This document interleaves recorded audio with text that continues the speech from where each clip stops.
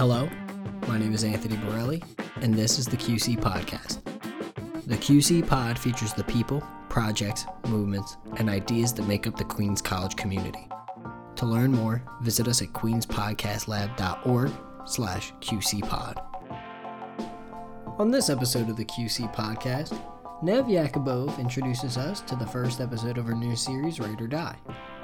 Nev takes listeners on a journey through literary history and the battles that occurred along the way. In the first part of this 2-episode premiere, Nev takes a look at a battle between two great Asian American writers, Frank Chin and Maxine Hong Kingston, and the debate to figure out how to accurately write about Asian American experiences.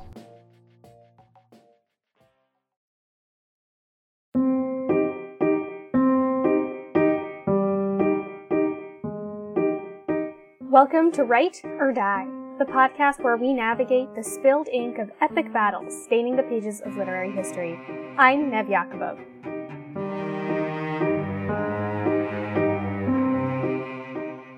This episode, we're focusing on two greats of Asian American literature, Frank Chin and Maxine Hong Kingston, and their disagreement about the right way to write Asian American literature.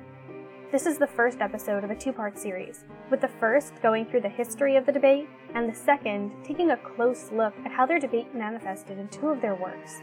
At the end of this episode, make sure to take a listen to part 2. If Frank Chin and Maxine Hong Kingston are the parents of Asian American literature, a title they both deserve, their marriage was anything but harmonious. They fought, sometimes viciously, but all over the same question. What is the right way, or is there a right way, to write Asian American literature? In order to understand how their debate came about, let's take a step back to the year 1940, the year that gave us both Frank Chin and Maxine Hong Kingston. Frank Chin was born on February 25th, 1940. To an immigrant father and a 4th-generation American mother. Despite being born in Berkeley, Chin spent much of his childhood in Oakland, Chinatown.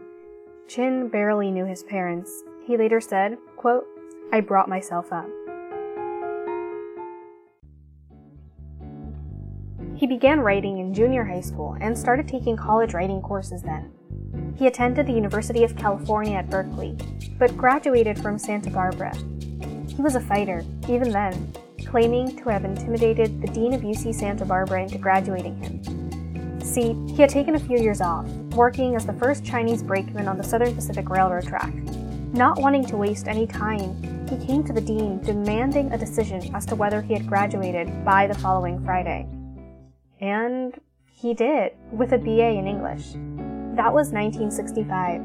In 1966, Chin moved to Seattle, Washington, and began working on documentaries and shows, including working as a story editor and scriptwriter for Sesame Street.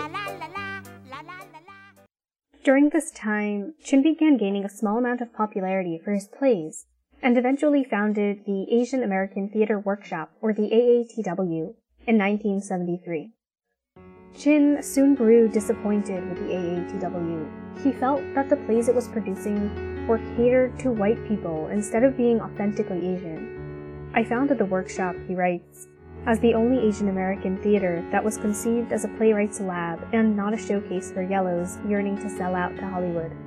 I failed." This sentiment of there being only one true way to create Asian American art, with all other versions labeled sellouts, is the same one that will later put him at odds with Maxine Hong Kingston.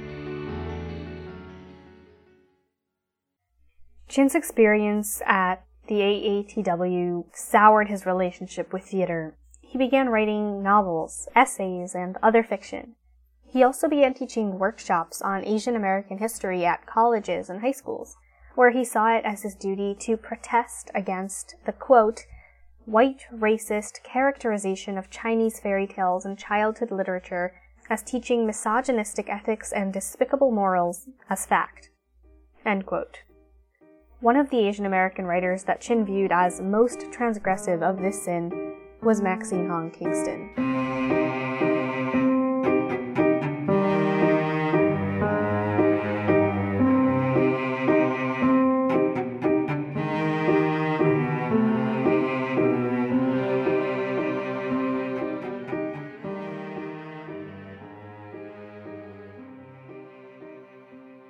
Maxine Hong Kingston was born on October 27, 1940, in Stockton, California, to two immigrant parents, Tom Hong and Chu Ying Lan. Her father was a scholar in China and her mother a doctor, but when they moved to the U.S., they ran a laundry and a gambling house. Kingston's childhood was a traditional one, following Confucian values. Kingston was quiet as a child and didn't speak English until the age of 5. Like Chin, she began writing as a teenager, publishing an essay about being American in the magazine American Girl. As a girl, she remembers reading Louisa May Alcott's 8 Cousins, in which a white character marries a Chinese man named Fun Si. Fun Si is described as having yellow skin, long fingernails, and strange mannerisms. It was then that Kingston realized that she would never see herself properly represented in American literature. She says, quote, "I felt like I was popped out of her writing, out of American literature," end quote.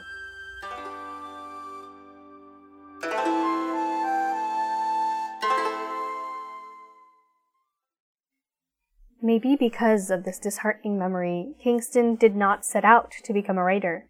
In 1958, she attended the University of California, Berkeley, for engineering. She switched her major to English, however, after getting swept up in the counterculture movement, where she says she felt heard. She graduated in 1962, the same year she married Earl Kingston, a fellow English major she had met a few years earlier. Her first son, Joseph, was born the following year. In 1964, Kingston studied to get a teaching certificate and started teaching at local high schools, until she and her family moved to Hawaii in 1967. If Chin was a fighter, Kingston was definitely a pacifist. She had been involved in anti-war protests against the Vietnam War before her move to Hawaii, and after her move, she worked at a local church that helped soldiers who had gone AWOL. It was in Hawaii, too, that Kingston began writing the first of her books that Frank Chin would take offense to, The Woman Warrior, which first published in 1976. The Woman Warrior, which bears the subtitle A Girlhood Among Ghosts, combines retold traditional Chinese folklore with Kingston's own life, living somewhere in between memoir and fiction. Feminism was a big focus of Kingston's, and the Chinese folktales she retold often had a feminist spin to them.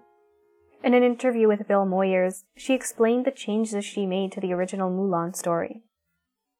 Fa Mulan came back from the battles against the Mongols, and when she returned, she brought her army with her, and she asked them to wait outside. She came home. She went inside the house.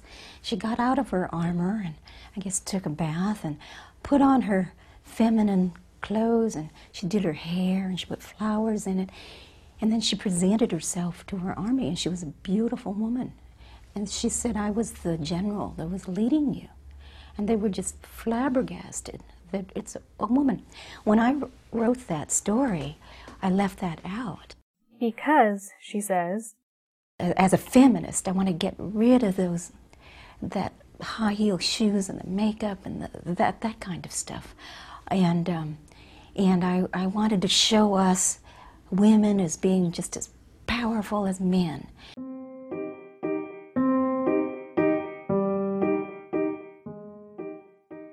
The Woman Warrior won the National Book Critics Circle Award, but Chin was not impressed. He thought Kingston was defaming traditional Chinese stories. At a 2008 event in Portland, Oregon, Chin tells over some traditional Chinese tales. He prefaces the event with the following. "I will tell you enough stories that if you put them together, you cannot be fooled by phony stories. Like, if I told you one day Jack and the Beanstalk came across a green gob and he turned it into a girl. Am I lying or am I telling the truth? Is that Jack and the Beanstalk? No, that's not Jack and the Beanstalk. Unfortunately, there are people that tell fake Chinese stories. Although he didn't name-drop Kingston here, Chin has made it clear that he places her in the category of fake Chinese storyteller. In a 1991 interview with Frank Abe, Chin railed against Chinese-American authors for holding a double standard, saying, quote, "They will protect white literature, but they don't care if Kingston violates the Ballad of Mulan." End quote. How exactly does he believe the Ballad of Mulan has been violated? In an essay entitled, "Come All Ye Asian American Writers of the Real and Fake," Chin scathingly writes, quote, "In The Woman Warrior, Kingston takes a childhood chant, the Ballad of Mulan, which is as popular today as London Bridge is Falling Down, and rewrites the heroine, Fa Mulan, to the specs of the stereotype of the Chinese woman as a pathological white supremacist, victimized and trapped in a hideous Chinese civilization." End quote.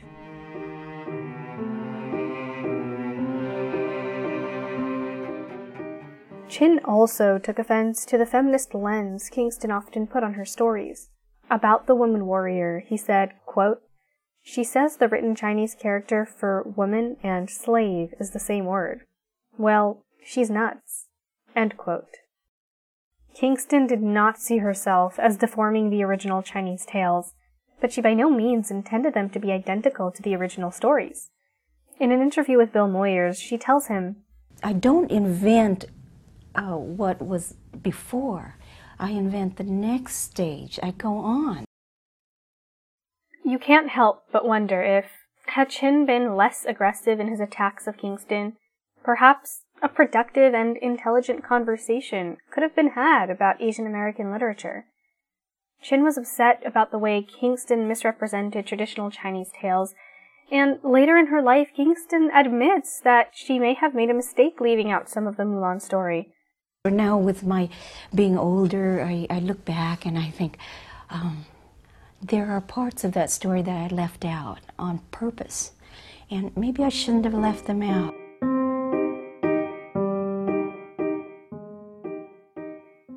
The Chin-Kingston debate is not just about Frank Chin and Maxine Hong Kingston, or even about Asian American literature.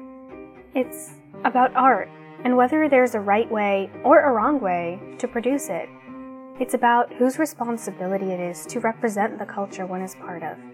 It's about whether to use art as an expression of oneself or as a performance for a particular audience.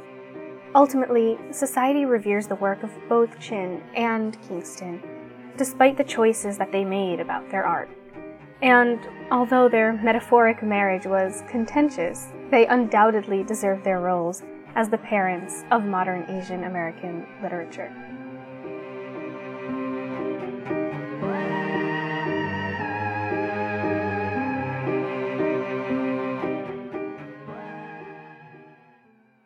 This is the first episode in a two-part series.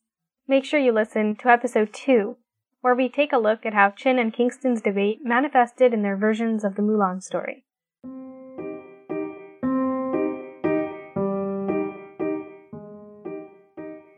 Thank you for listening to Write or Die.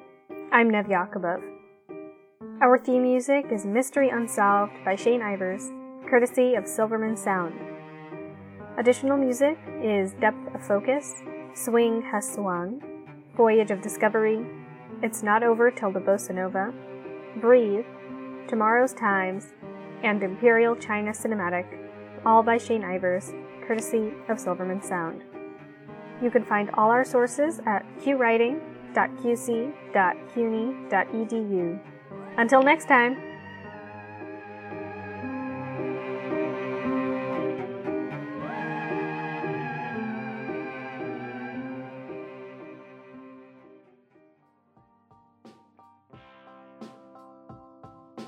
Nev will be back next week with the second part of Write or Die's premiere. That's all for today, though. Thanks for listening. Our theme music is Lake Monsters by John Flansburgh of They Might Be Giants. QC Pod is a production of the Queen's Podcast Lab. To learn more, visit us at queenspodcastlab.org/QCPod.